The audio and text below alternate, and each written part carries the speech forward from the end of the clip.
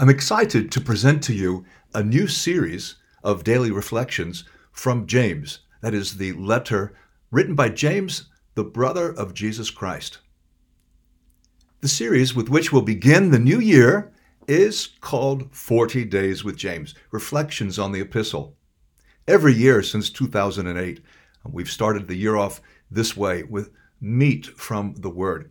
I remember 30 years ago, in a rare moment of poor preparation. It was Saturday night, and I was preaching the next day, and I just didn't know what to do, and I was tired, feeling a bit desperate.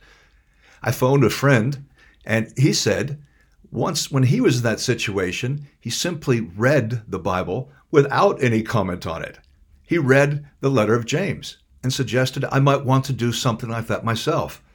Well, I had no better idea, and I'm really glad I took his advice, because the next day, after finishing my sermon, which was simply reading the 5 chapters of James out loud, so many people said, "Oh, that was powerful. That was so deep."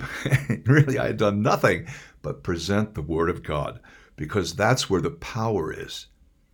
And that's a great way to begin the day. I realize not everyone can do Bible study and prayer in the morning. You may be on a different kind of a schedule. But every day, let's be in touch with God's Word. Let me just tell you some of the highlights. Of course, we'll be looking at caring for the needy, because James, the brother of Jesus, was well known for his love for the poor. Learn the truth about falling away. Why James 3:1 applies to Christian leaders. Why the perfect law that gives freedom probably isn't the New Testament. We'll also talk about Martin Luther, the reformer who had such a low opinion of James, he compared it to an epistle of straw.